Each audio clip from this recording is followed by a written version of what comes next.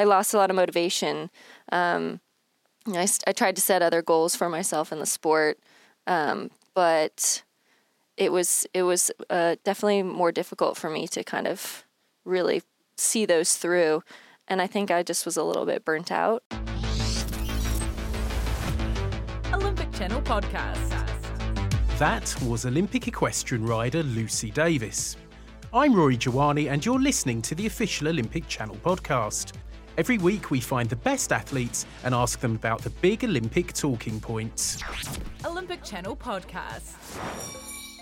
You're probably wondering what's happened to Ed Knowles. Well, I'm delighted to report that he became a dad for the first time last week.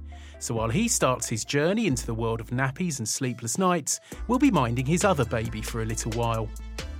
Back to this week's podcast.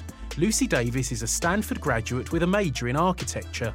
Her first love was horses, and she had to juggle her studies with competing around the world.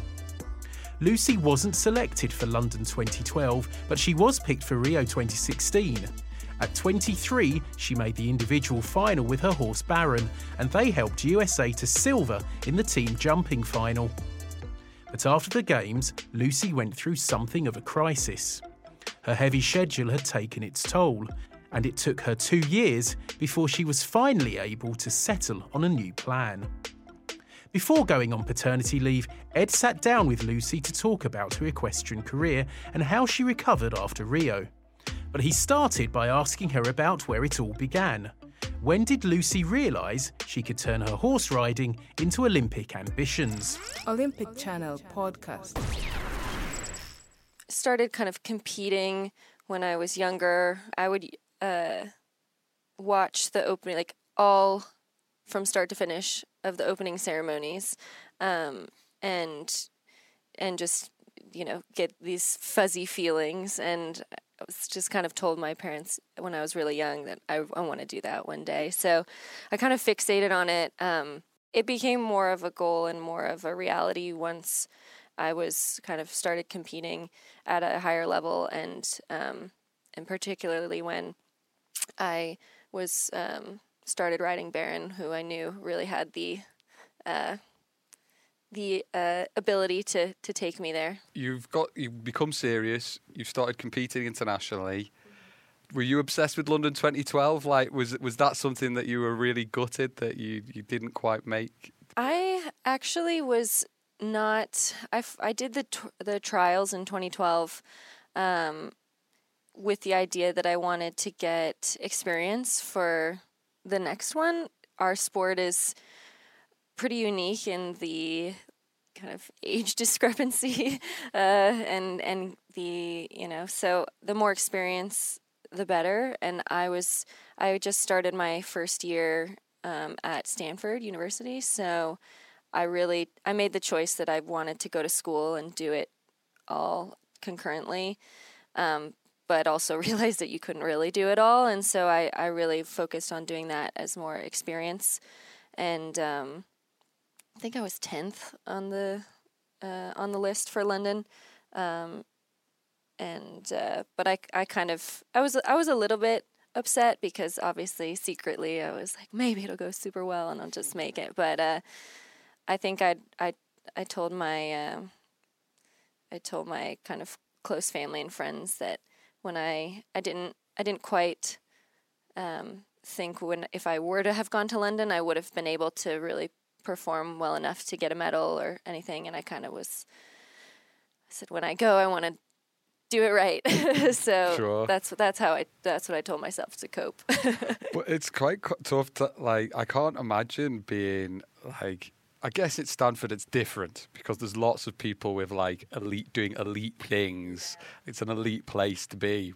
I guess that's good and bad. It's there's quite a lot of pressure if you going there. But did you find it hard to balance those two things? Yeah, Stanford's it's funny because, as you said, it's a lot of people doing a lot of elite cool things. They're at the top of their sport or study or whatever. So I was basically commuting from California to Florida for these trials weekly. I would take Wednesday red eyes and fly back every Sunday night for about 8 weeks. in the winter, and my friends would kind of be like, where have you been? I haven't seen you. I was like, oh, at a horse show, and so I think it was just kind of what you did, and everybody had their agenda and their schedules, and just kind of dealt with it in a matter-of-fact way. So I just kind of had to, over time, learn a system that worked for you. But you did architecture, right, which is pretty hectic. Yeah, that was probably not the best choice of major. I tried to line up my studio courses for, times that were a little bit less, or when my competition schedule was a little less strict, because it's a little hard to kind of bring your model with you on the airplane. So yeah, there are a lot of times where I'd get back from a competition and go straight to the architecture lab and be gluing sticks together for hours. But I loved it. I learned so much, and such a great community of students, because you spend a lot of time together, and I wouldn't change it, actually. So for Rio 2016, I guess when you make the US team, you freak out, right? It's kind of like, pretty much. how did that day go, and what was it like with your family? And it's kind of the bit where your dream comes true. Yeah, I actually was living in a very small town in Germany, training with a German trainer named Marcus Bierbaum, and I had this kind of little apartment above this sort of elderly German couple's house, and I was alone when I got the call from the coach. I was a little bit, to be honest, expecting the call because of the way I performed in the trials, but it got to the point where I was expecting it, and then it didn't come, and I was kind of like, am I on or am I off? So it was just, a total release, and I just, as soon as he told me, I hung up, and I just started like screaming, crying, but I was also completely alone, so it was, looking, in from the window probably wasn't a pretty picture, but I then called my parents, brother, grandparents, all my best friends, so had a kind of 3 hours of calls after that of just, screaming, crying, dancing around, FaceTiming. So it was quite a night. I guess as well, you're on a completely different time zone as well. So you're like calling people in the middle of the day. And some of my friends, nothing to do with horses, and they're working in a office in New York somewhere, and they're like, hey, can't talk now, I'm working. I'm like, pick up the phone. like, go in the bathroom. We're FaceTiming right now. Amazing. Olympic Channel Podcast. With that, Lucy was off to her first Olympic Games. In Rio, she qualified for the first round of the individual jumping final, while Team USA reached the medal round in the team event. But they had a problem. Normally, each team has 4 riders, with the worst score excluded from the team's total. But Beezie Madden's horse suffered an injury in the first round, leaving the USA with just 3 riders. Here's Lucy once more to explain exactly what that meant for her and her teammates. Olympic Channel Podcast. We still had a chance going into the last day. It just was a bit of an upward battle, and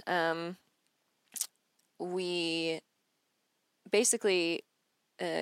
Kent Farrington, my teammate, went clear. I think had one time fault. I went in and had a kind of unlucky rail at the end that was, my horse kind of spooked going into this triple combination, and didn't really see where he was going. I kind of pulled him towards it, and he's so athletic that he could get over the first element, but the second element we had a rail, and then finished on 4 faults, so 1 rail, and there was still a chance, but then the third French rider went in, they went clear, and so then we knew before our third rider, McLean Ward, was going to go in that he was basically riding for silver, and at first I was kind of devastated because I felt like responsible a bit for that. If I would have gone clear, we could have still been in the running for the gold, and I felt a bit like it was my fault,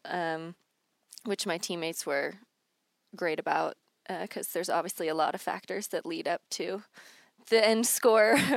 But I think a lot of athletes are always kind of blaming themselves. Oh, if I didn't let that goal in, or this or that. But then once we actually got silver, it kind of hit that I'd won an Olympic medal, and I didn't care what color it was or what it was at that point. It was very emotional, and I was so happy to have one. Yeah. After the Olympics, after that all kind of dies down, there's like this moment, I suppose. You've still got your medal, you've still got all those memories, there's a satisfaction there. But after that massive high, sometimes people crash.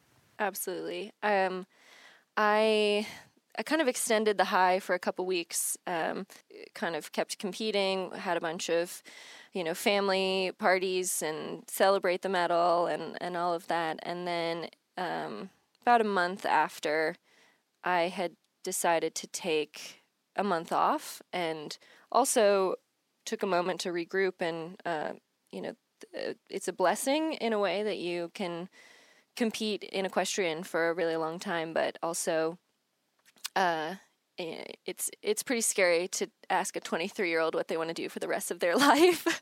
So I kind of said, let me just this was fun and all, but maybe I want to pursue architecture, or maybe I want to kind of look into other things. And so I toured some architecture firms and went and saw some friends and where they worked, and kind of the conclusion of that was that no, I like what I'm doing, and I like working with horses every day, and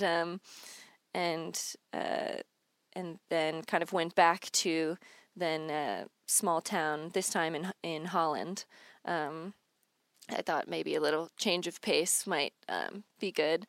And then it got colder, it got, a little bit lonelier, and I didn't quite have that goal that I was just waking up every morning, every time I didn't want to work out, every time I didn't want to bike to the barn in the rain. I was like, if you can't do this, then, you won't get to where you want to be. It's the little moments, it's the behind the scenes. It was everything I kind of like twisted in my mind that I needed to do this now to get to where I wanted to go. And I didn't have that anymore. So I lost a lot of motivation. I tried to set other goals for myself in the sport. But it was definitely more difficult for me to kind of really see those through. And I think I just was a little bit burnt out in the end as well. So I decided at the end, towards Christmas, to actually go back to the States, spent the winter in Florida, and then went again back to Europe, and then last summer decided that I wanted to be in New York. I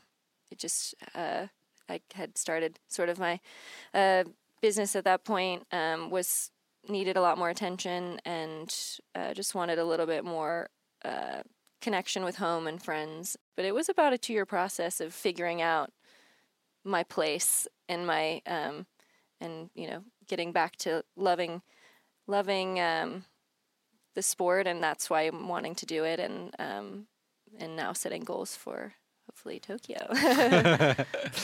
Was there a moment where I don't need all this, and I want to go and focus, but maybe that's what you needed? For sure. I was, I'm definitely pretty good on my own, which I think is probably a dangerous statement, but I really do. I am grateful for those times in the rural countryside. I was able to digest a lot of what I'd studied, explored some of those further myself, did a lot of reading, watched a lot of movies, worked on basically starting this Pony App, a company, and so had actually a lot of time to really dedicate to myself. But then, yes, it does get to the point where you realize that every time you do go home and see friends or family, you're awakened to the the beauty of having people around you that you know and love. So I totally took that for granted. So let's talk about your app. It was I read on the internet, I knew about the app, but I didn't know that it was in the same bit of Stanford. And correct me if I'm wrong. This could just be something that I read on the internet. Okay. That Snapchat was like the same sort of like little project thing. Oh yeah, I think that was potentially a misquote. But we did start it in a capstone course. My co-founder Lindsay was a product design major, and so I kind of just joined, which is a little different than the architecture department, but I kind of just joined the course midway through the year to really work on it, and they gave us a lot of foundations of how to start, build, market, and yeah, we both rode at the Stanford Barn while we were there, and kind of looked at each other and realized that within this sort of tech bubble of Silicon Valley, the barn seemed a little bit analog, and we kind of pivoted a bit more towards a sort of rider, client, horse owner focused platform, which is now called Pony App, which definitely is for your sort of everyday management, record keeping, logging, basic activities. But we also have a lot of content and are trying to do a lot more sort of educational content about the sport, about horse care, all of that. And now we're introducing sort of a social element to it that we're kind of trying to make it the LinkedIn for horses.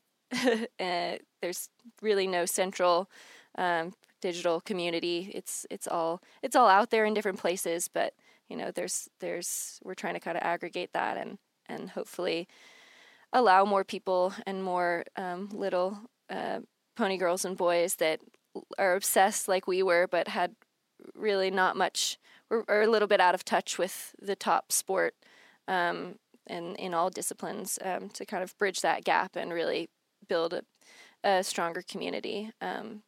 My co-founder Lindsay was kind of created this about 6 months ago, this pony pageant. So she was like, let's just do this, let's do a test and see, how many, little pony girls and boys are out there and engaged and thirsty. And all the entries were it wasn't from, New York City, and it wasn't from London. It was kids across the world that, in Yorkshire, in, Iowa, Montana, Australia, France. They were everywhere, and they were so thirsty. And so we realized that, we thought that, all the professionals are, underserved with technology and blah, blah, blah. We have to go out to solve this. And it really turned to, wow, there's a community of people, of young people around the world that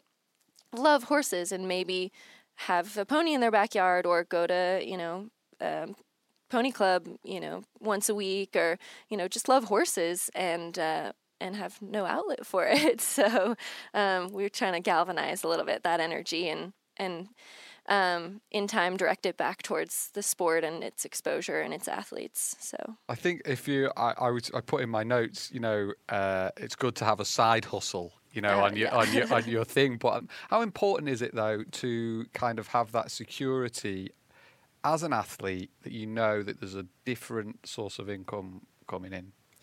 I think it's very important, and particularly for sports that are still say up and coming in terms of endorsements and sponsorships. And we're lucky to have a fair amount of prize money in our sport, which is growing, but it's still not at the level of a lot of others. So I think in our case,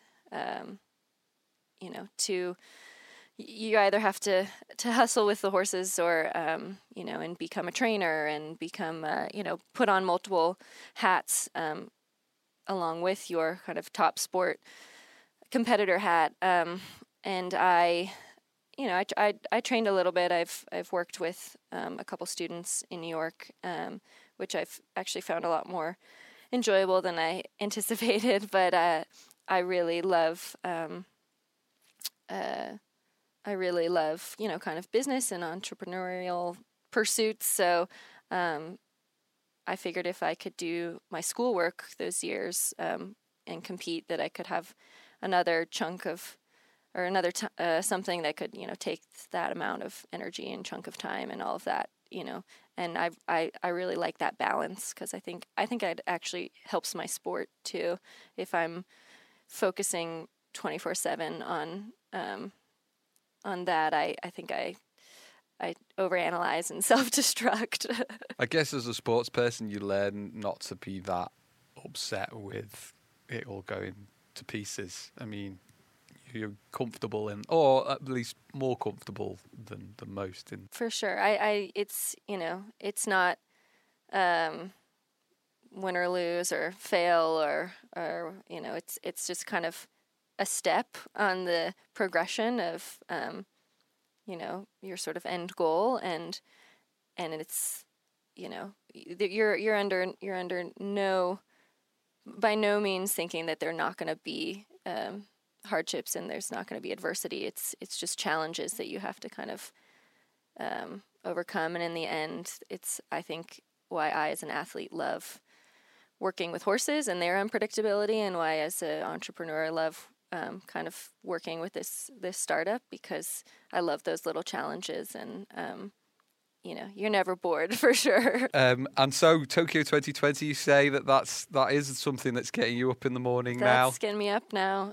Remotivated, for sure. I took the last year to regroup with my injured horse Baron. So how is Baron? Let's talk. What's the current situation? Baron is good. He's been in and out of injury for the past almost 2 years. So it's been a long kind of grind, but he's now jumping again, and looking forward to a 2019 hopefully competitive year. And also have been working with another horse now for 2 years named Caracho, who kind of got as a young horse and have been developing with high hopes. And he's just now blossoming, and Baron is now healthy. So I'm really excited for 2019, because I can start to really focus on it. It starts happening, doesn't it? It's like it starts to be like it's X amount of time before this, and if you hit this marker, exactly. So yeah, got to start kind of. We definitely have a 2-year plan. We got work back from that, and each step of the way kind of keep it all in check. So no more heavy eating and drinking. Olympic Channel Podcast.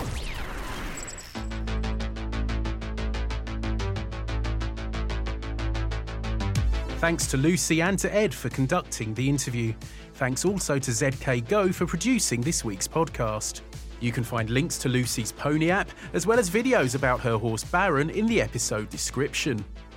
If you missed it, last week's podcast was all about stories to get your 2019 off to a flying start. We heard from Michael Phelps, Missy Franklin, Cleet Keller, Jordan Weber and Yusra Mardini. If you haven't already listened to it, it's well worth doing so. Don't forget, we're across social media with the handle @OlympicChannel. Do let us know if you have any comments on the podcast. Finally, if you enjoyed it, please make sure you give us a 5-star rating on iTunes or wherever you get your podcasts. If you could leave us a comment and subscribe, that would be amazing.